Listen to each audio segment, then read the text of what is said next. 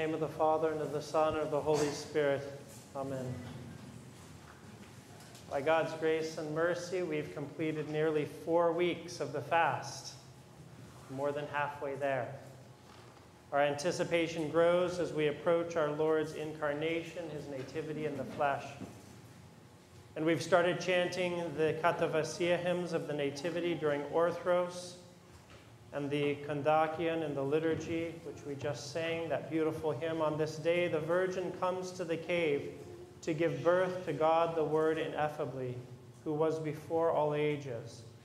Dance for joy, O earth, on hearing the gladsome tidings. With the angels and shepherds now glorify him, who is willing to be gazed on as a young child, who before the ages is God. This beautiful paradox that he is the God before all ages and yet an infant. And this is why in the church what we call this, rather than Christmas, and that's a fine term as well, we say the nativity of our Lord Jesus Christ in the flesh. The nativity in the flesh. Because he had a pre-eternal nativity. He's the God who has existed before the ages, but now in the flesh. And in just 10 days, we enter the forefeast of the Nativity, when we sing this beautiful hymn, O Bethlehem, prepare, Eden is opened to all, and be ready, Ephrata, for the tree of life has blossomed forth from the Virgin in the cave. The tree of life has blossomed forth. Which tree of life?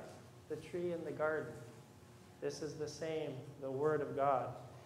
And it continues, indeed, her womb is shown to be a spiritual paradise in which is found the God-planted tree. And if we eat from it, we shall live and not die, as did Adam of old. Christ is born so that he might raise up the formerly fallen image. This is the hymn that we'll be hearing in just 10 days, when the forefeast begins. And what we see in this hymn is that Christ himself is the tree of life.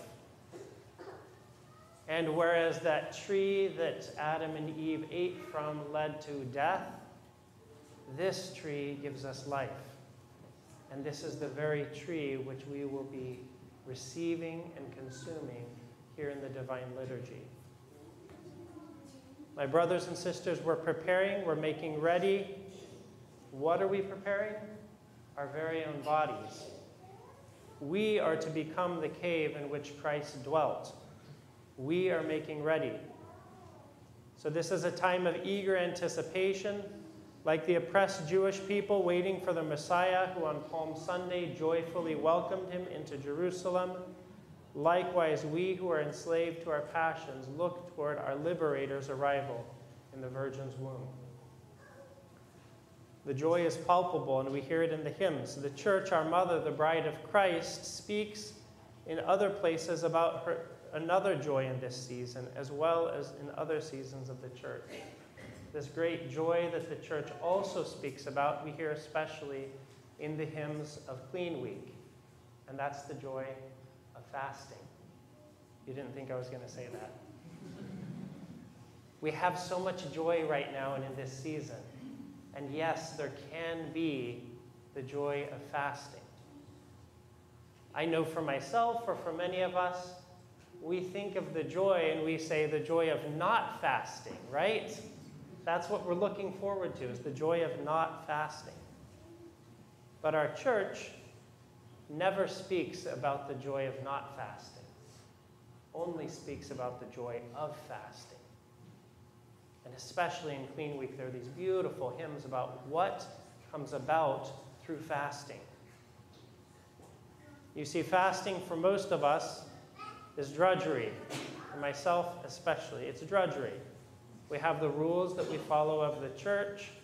We try to follow them and be a good soldier, but everything that we do is out of compulsion, out of this is what I have to do because this is what the church tells us to do.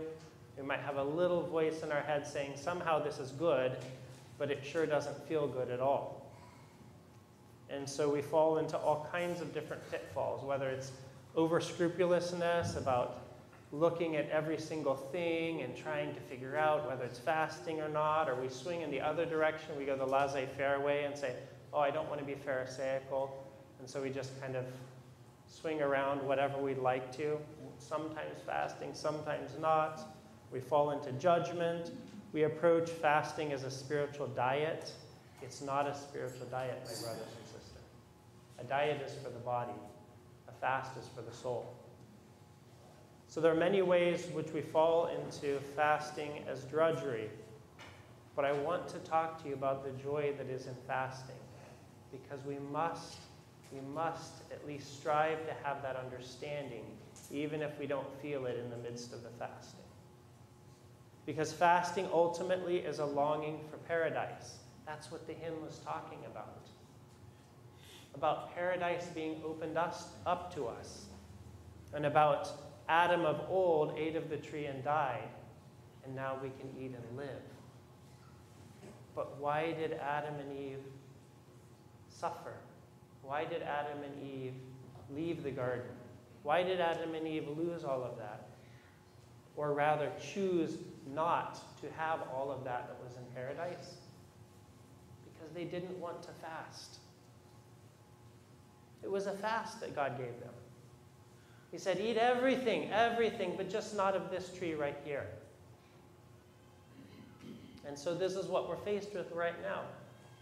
It doesn't feel like it, I know, but eat everything, just not these things right here.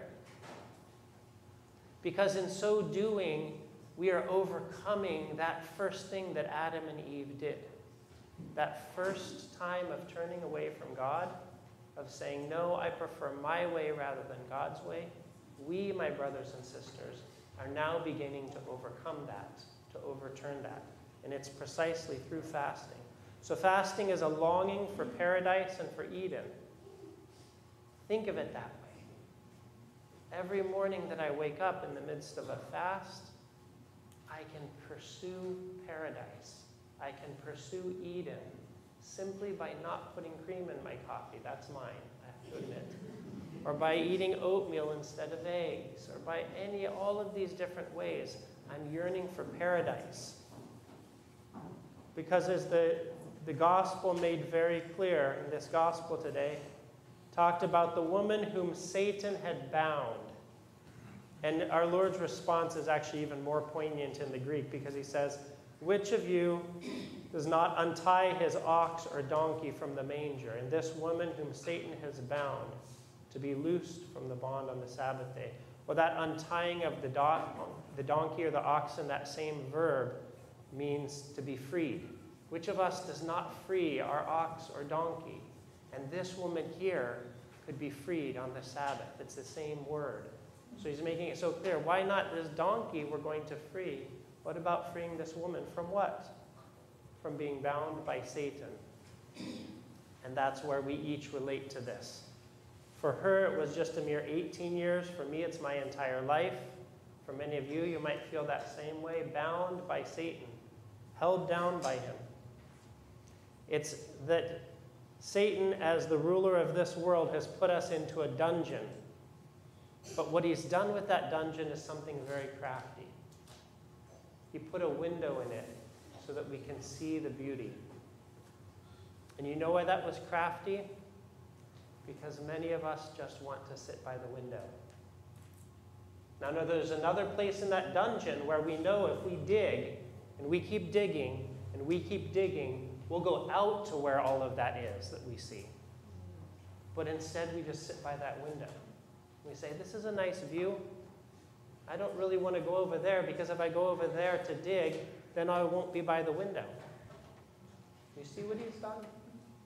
We know, my brothers and sisters, that we're in a dungeon. We know that. And yet we approach all of this as though it's all fine, everything is good. Everything is allowed and everything is okay. So remember that dungeon that we're in. So how do we find joy? We find joy because we remember that fasting is freedom from slavery. That's what fasting is. It frees us. This is, again, the trick of our enemy. We think of fasting as now my hands are tied. And now I'm not fasting anymore. Now I can do everything that I want. It's the exact opposite. Because all of my life, my hands are tied by whatever my belly wants. That's what I go after. Whatever my taste buds desire. That's what I go after. And now with fasting, I can say to my belly, to my taste buds, no, I'm not going to follow your whim. I'm not going to do whatever you desire. I am going to reject this false beauty that I see in the things I put in my mouth, and instead pursue the true beauty, that paradise, that life in paradise. Because I tell you, as we become freed from the slavery through fasting, there is joy. I know it's hard to imagine that. I know it is a very difficult thing. But as we actually enter into the fasting with our focus upon the goal, not just, I'm not fasting as a slave, like I have to do this because this is what the church tells me. But instead, I approach fasting by saying to myself, this is so that I can be free. This is so that I can be free. And what happens over time is that our passions diminish, that the fast becomes a little bit easier. Because what's happening then is we're slowly breaking the chains so that we can be truly free. This is why our Lord gave us fasting. And it's everywhere. Where in the Bible is there not fasting? Where in the lives of the saints is there not fasting? Where from the very beginning in Genesis is there not fasting? Is it because our God wants to abuse us and make our life miserable and cruel? Is that really the reason? Then maybe we shouldn't read the Bible. Maybe we shouldn't follow the lives of the saints. Of course, that's not the reason. But that's what me and my weak mind thinks, is this is all a bunch of work and it's miserable. We need to find the joy. The joy that we will be returning to paradise. Not paradise in the next life, but yes, paradise in this life. I've given this little situation before. I'll do it once again. Is, you know, all these monks are on Mount Athos, or nuns, wherever they may be, okay? And they're living this horribly ascetic life. I say horribly because I look at it and I say, how could, especially the ones that are like using pillows of rocks and sleeping without any covering, or all of this, eating herbs. And I look at their life and I say, their life must be miserable, right? Well, either they're crazy or their life is far better than mine.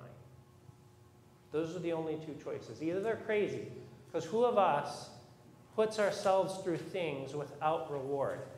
Who of us does that? Or their life is better than mine. It's a great paradox because externally I look at their life and I say, that's too hard. Forget about it. But I don't see what's going on inside.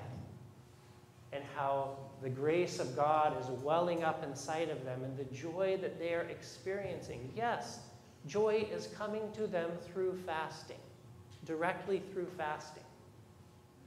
That's what we have to look to, because if we don't look to that, we'll just be slaves the rest of our life. We'll be kind of bitter slaves. I need to do this thing that I don't really want to do. So I say these words as encouragement. Keep your eyes on the goal. Our goal is not to look out a dungeon window, but to get out of the dungeon, to be completely freed of this. So if we keep our eyes on that goal, then bit by bit, God will open up the way, we'll see more light, and we'll enter into a true freedom. We'll become vessels of God's grace, and God's grace will work in us and grow until we have paradise inside of us. So like the epistle said, let us take up the armor, all of the armor of the church. All of the armor of the church is what we need, and most importantly, fasting.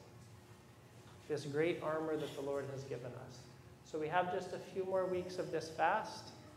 The church has such wisdom because now, starting after Tuesday, we take it up a notch.